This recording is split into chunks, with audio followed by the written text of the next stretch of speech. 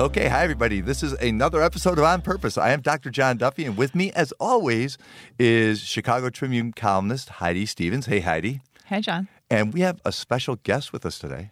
This is super exciting, and this was unplanned. Totally unplanned. Totally spontaneous. Bela Gandhi is here. Bela Gandhi, dating guru, love expert, matchmaker extraordinaire. I just fairy godmothered myself and stalked the podcast booth here. So here we are in WGN. Bella's on her way out of the building after being on Bob Surratt's show and swings by to say hi because we're all three dear friends. And we roped her into hanging and talking. And we've been talking about everything. Right. And I think we've recorded about 3 podcasts without pressing play. Right. So let's just review. Let's see what's left. Let's just do. We'll hit topics and we'll have to talk about them very rapidly. Okay, here's one that I think is funny. Bella was on Surratt's show to talk about dating in the age of coronavirus, right? Yes. But he started off by asking you about what? Do you watch The Bachelor? Right, which is In the world of Corona might be concerning. freaking me out because, like, last night I'm watching CNN election returns to see if, it's going to be Biden or Bernie. It's going to be Biden, I think. Yeah. For sure. And I'm checking Twitter to see, like, how did Van Jones's thing play with the masses and blah, blah, blah. And, like, all the tweets are about The Bachelor. And I'm like, are people just waiting till tomorrow to see the election results because they can't turn away from The Bachelor? Then you come in and say that, like, even in a Corona interview, Bob's like, do you watch The Bachelor? That was a terrible Bob impression. That was more like... I thought that was spot on. I couldn't tell the difference. I'm going to be honest. It's like being on Kogan's show. Oh, but my God. Anyway... So, Can I have my cigarettes back, please? what do we think about The Bachelor? Did you hear the deafening silence in the room? The pregnant pause. I think The Bachelor has its place. It's certainly very entertaining. I think if we're all going to be quarantined in our house, like it's a fine thing to watch. But I think as a dating person, watching TV, my 15-year-old daughter made me watch it last season with her, and it was actually my first time. The red flags are apparent in dating from date one, and they're certainly apparent on The Bachelor. But people don't watch for the red flags. Yeah. People watch. So here's my thing with The Bachelor. I actually, and I have had, like, emotional, like, intense conversations with good friends who watch it and love it. I actually think it kind of contributes to how much this culture demonizes and dislikes women. I really do. Like, when I watch, like, a political cycle yet again where a woman can't be trusted and can't get ahead and gets knocked for stuff that, like, men are doing left and right, like the number of people who are emailing me about, but Elizabeth Warren's lies. It's like, I think people are so laser focused on the Native American story that didn't turn out to be 1,000% true. But, like, you can come up with 10 of those for Biden. Like, you can come up with 100 of those. 10 for any million of, of them for Trump, yeah. right? Maybe what he just said 3 minutes ago. Right. But I think that it's hard for me to watch that stuff happen in real life and not link it to the characters, the caricatures of women in the stuff we consume, the entertainment we consume. Even reality shows where they're, supposedly not scripted, but we all know they are. Yes, and they're painfully. I'm actually glad you're here. So Bella and I we did some time on a TV show that we will not name, I suppose, just for the sake of the podcast, or should we just say it was Steve Harvey's TV show? We've already talked about Bob Surratt, so why not invoke Steve Let's Harvey? be super specific. And you realize how contrived some of the storylines are, Yes. right? So part of my watching The Bachelor, which I never ever watch, but when I do watch it and I hear what Hannah B. has to say, no, you realize, like, come on, there's cameras in the room when they open the door. Obviously, this is a setup, you know. Right. So, but my question to both of you, I suppose, isn't that true for the guys as well? Aren't the guys characters too on, like, The Bachelorette? Isn't it like you're this kind of a douchey guy, and now you're going to be this kind of a douchey guy, and you're going to be a drinking douchey guy, and you're going to be in this guy's face? Okay. Do you want to answer or should I? Yes, I think I'm sure you will have a lot to say. I will. I'll keep mine brief. If you guys just want to agree with me and move on, we can go on to talk about the virus. That's what I'm planning. No, I think, you're right. I think there's frat guy, there's douchey guy, there's nice guy, there's those guys. But in the midst of women, it's like they're all catty, they're snipey. It's a bigger statement about how women treat other women. And that's what I don't like. So I totally agree. And I think that the things that men are often celebrated for and the things that we value in men are things that we vilify women for. And now I'm talking about it in real life, but I think it plays out on a show like The Bachelor, right? So like a win at all costs personality and approach to life is like a great thing in a guy, right? And it often does lead, it's expected. And it does usually lead to actual winning, right? Right. And, multiple partners, a long history of, being able to bed a lot of women. That's like kind of studly. Now, those things in a woman are not celebrated and are actually like knocks against her character, right? And her integrity. And so I think, what happens on that show is you see women, written into these roles, and then they act out these roles, and then the people at home cheer or jeer at these roles, with full knowledge that they're sort of buying into, these tropes and mostly tropes they don't even believe in real life. But I think that it's still hard for us to separate a real woman in public life, whether she's a boss or a candidate or whatever, from women who are characters. I think we're better able to do that with men. I think men have filled enough roles for us and led enough things and been in enough positions, mostly of power, that we're used to sort of like, yeah, that's how, that's how the world works. That's how the world works. That they're kind of the default, right? Like a guy is kind of the default, right? Yes, no, it's true. The default leader, the default, athlete, the default expert, the default authority figure, the default. And so we're still kind of figuring out like, but what does that look like when it's a woman? And then I think we tend to lean on like the characters we've watched as our guides. And the characters we've watched from like Disney princesses on up haven't been great. No, okay, so I actually agree. So I have two images playing in my mind here. One is Homer Simpson, who is the dumb guy, right? You know what I mean? Kind of the classically dumb guy. So I'm thinking like, is there any – does that run counter to anything either of you is saying? The other image I'm playing with, however, is I'm kind of fixated on this photo from Vanity Fair from about 6 months ago of all the women Democratic nominees together in a room, like smiling with each other. The Annie Leibovitz photo? Yeah. I love it so much. Yeah. Like, it's so amazing. Yeah. And I'm thinking, like, to your point, I think to some extent, I'm not sure how these relate, but the men wouldn't have made that. You know what I mean? Like, I don't think the men would have sat for that photo. Like, I've seen other images of those women supporting each other in a way that I haven't seen the men do in the same way. You know what I mean? Because they're rivals. Because they're rivals, Yeah. right? You know what I mean? So there is this kind of like, whose is bigger kind of thing, even among the men, I think now today. Yeah. And right. And that I think maybe is the Bachelorette thing, right? And that's why the guys can get away with being douchey guy who drinks, douchey guy who's a former athlete, douchey guy who's unemployed, whereas the women, they don't have that. They don't have the liberty of that. Because I agree with you, Heidi, completely. I know that there's some denigration of women, and what's expected of them on that show, I think. There's this phrase I hear when I never watch the show, and it's and it's about when people I know watch the show. My friends on Twitter when they're talking about it. It's about putting yourself out there, and I always wonder, like, is that just like sexually somehow? Like, you know what I mean? Like, how is it about like how far are you willing to go? Like, what does that imply? And I don't actually honestly know.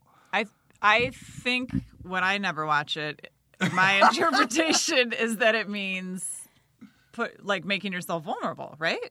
To put yourself out there? Yeah. Emotionally? Isn't that what that means? I don't know. If you're putting yourself out there, it means you're putting yourself at risk of getting hurt. Yeah, that's right. how I take it. And so, that is, I'm not a fan of what these shows do for women because I think you're competing to get the guy.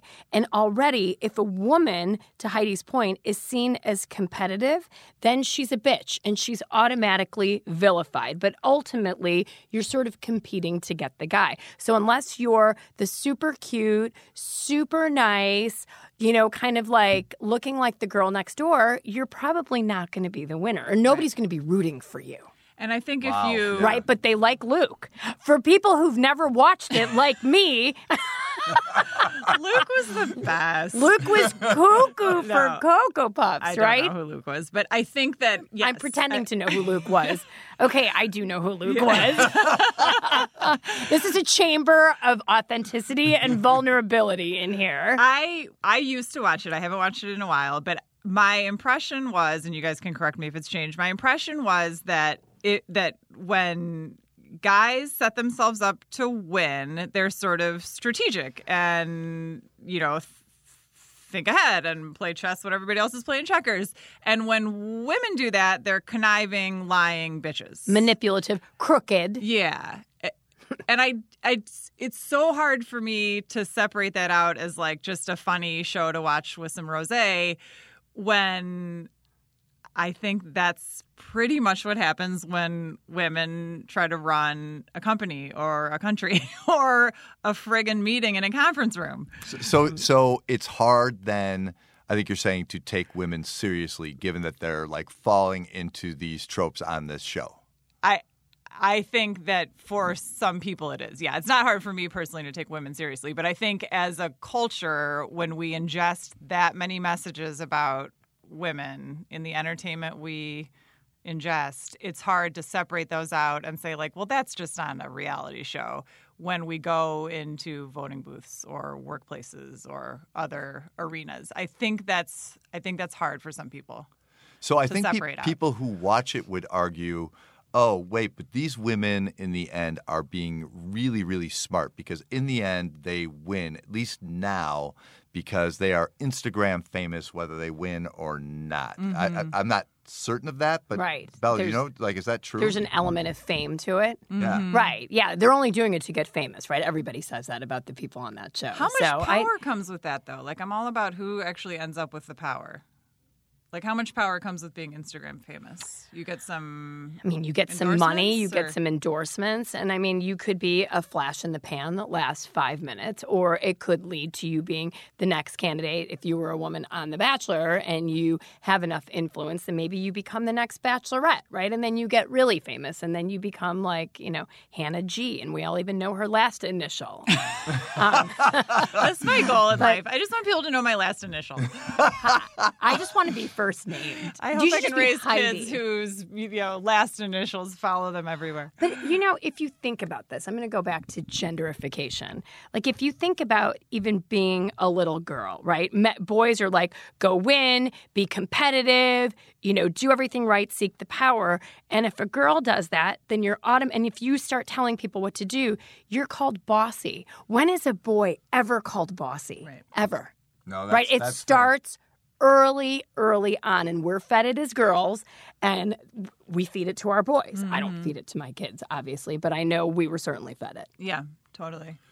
You guys are both parents of girls. Do you worry about like the implication of that show on your girls or on girls in general? So my daughter doesn't watch it, but she watches plenty of crap that gives her terrible messages, I'm sure. And I want to also say that this is not like just about The Bachelor. The Bachelor isn't single-handedly poisoning our culture. I don't want to sound like I think that. It just was interesting to me that like with all the other news happening in the world, when I was going on Twitter last night and when Bella came on the radio this morning, and like it feels like The Bachelor is as big a story right now in some people's minds as coronavirus and the Democratic primary. And, or bigger. So seriously, or like bigger. I Right. think, Right. yeah. So that's why we're talking about this show specifically. But I think what I'm meaning when I'm talking about the show is, in general, the way women are scripted and portrayed and received in media and entertainment, right? Yeah. And so I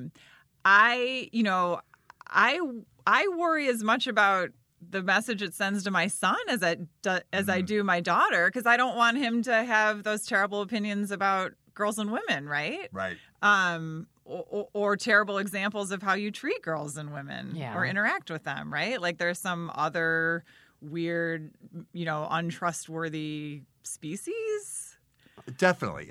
No, and again, now I'm going to focus specifically on that show because I think the optics are so weird on that show because somebody can make out with like 8 different people over the course of an hour or something like that, and people were just entertained by that. Like, oh, that's kind of funny, and like normal, and what looks not best, normal. like what looks like it's going to fit the best, or whatever. Especially during coronavirus. Right. Yeah. And there's something there's something about the show itself that kind of honestly creeps me out.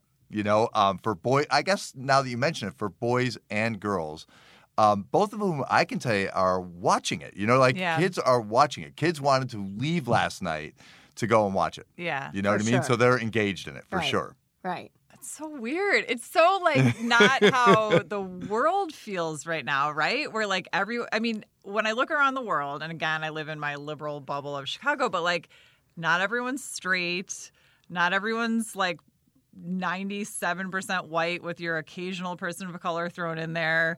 Not everyone has the same body type. Not everyone's pining to get married. These things are just not 2020 to me. And yet it's still the show even for young people to watch. It's so weird. Well, you obviously haven't visited a Big Ten campus lately. Fraternity Row has everybody looks like that. That's how the world looks. It is, for sure. For sure. No, that's a very valid point, John. Yeah, you called me on it. I know. I'm still going back to, if a guy, sleeps with 8 girls, he's a stud. And then you use another 4-letter word for a girl who does that, right. And it's slut. Yeah. Right? So it's these things are culturally set for generations. And I think that how do we start to think about resetting these things? And it's about the messages that we're giving our kids at home. And hopefully they can start to change things. Yeah, hopefully. So is this a good parenting technique to watch The Bachelor with your kids? If my kids wanted to watch it, I would 100% watch it with them. Neither of them has ever brought it up as something they were interested in seeing, but I'd watch it. Look, after I read your book, Dr. Duffy, I have to give you a plug here. Go on. Okay. You're speak clearly and into the microphone, Miss Gandhi. It's get in there Heidi, with please your sit kids. back and let Bella talk. I'm just going to excuse myself. Hold on. Yeah. Right. There's not enough room in here anymore. Right, for exactly. John's ego and your plug. Pardon me. No, but really, it's about doing things with your kids that they like to do. And I think this also stems from a column that you wrote a long time ago. John, so I think you back guys up. are, okay, I'm going to co-balance these egos in this room. But no, really, it's about doing things, even if you don't want to, or you're like, oh my gosh, why do I have to play this video game? Right. Why do I have to watch The Bachelorette? Because this is what your kids are interested in. So if you kind of put your own ego aside and say, okay, let's watch this together. There's something really fun that can come out of that and super bonding. And that's what The Bachelorette was for me last season. It gives you a glimpse into their world, right? Yeah. And the world that they're trying to make sense of when they turn the TV off and go outside, right? And go to Definitely. school and go date and go have friendships. And so, I'm all about watching and doing things with them that aren't necessarily up my alley. So I would 100%. Or that I even like. Yeah, exactly. That are cringeworthy. Right. Watching 18 TikTok videos. I was like, that's racist. That's awful. That's not funny. That's catastrophic. And they think these are hilarious. So it's just crying. Oh, yeah, don't you think that was funny? Why aren't you laughing? I'm like, I'm laughing inside. Yeah. But at least you're having the talk. You're witnessing the thing. Okay, boomer, let's go to the next video. I'm like, Right. totally boomer me. I'm in. That was not funny. You got your 15 minutes of TikTok bonding. I got to go take a shower now after watching those. No, I am going to bring it back to your book, though, for a second, and then I actually have to go because I got to be somewhere. But I loved the part of your book. I loved all the parts of your book, but I loved the part where you talked about how it's really hard to inspire awe in kids right now because they learn to be little cynics and pull the curtain back on stuff way younger than we did. And so the thing that you can do with your kid to inspire awe is almost nothing that you can buy them will do it, right? But places you take them and things you do with them, right? And so like it just goes back to these experiences with your kids. And sometimes that's going to happen on a couch in front of a show, right? It doesn't have to be the Parthenon, right? No, right. I mean, The especially during Parthenon coronavirus. could be cool. And it might be empty right now, so it could be a great time to go. It costs $9 to fly there right now. Don't say we haven't thought about, like, I think there's we all have. a $200 flight. I'd risk it. Would you? Yeah, let's go. Angel. Right. Yeah. Okay, so in the meantime, there's a virus and an election, but that's the Bachelor Roundup. Yeah. As we were like, I can't Taking on the important believe stuff. that The Bachelor had more tweets than politics. And what did we talk about today? The Bachelor! I feel we made sense of gender relations I do. in light of The Bachelor. I do. Beautifully Right. put. I like Beautifully put. Okay, thank you. We talked about good parenting, Right. bonding with your kids, John's inspiring awe, John's book, Heidi's columns. I mean, it was a banner day. Thank you for stopping by. Yes, seriously, Thanks for Bella. letting me when I was like looking outside of the fishbowl here, hoping you'd say hi. And you let me in. It's amazing. Amazing. All right, we got to all go wash our hands. Yeah, we're going to go wash our hands. This is On Purpose with John and Heidi and Bella. Woo! We'll talk to you guys next week.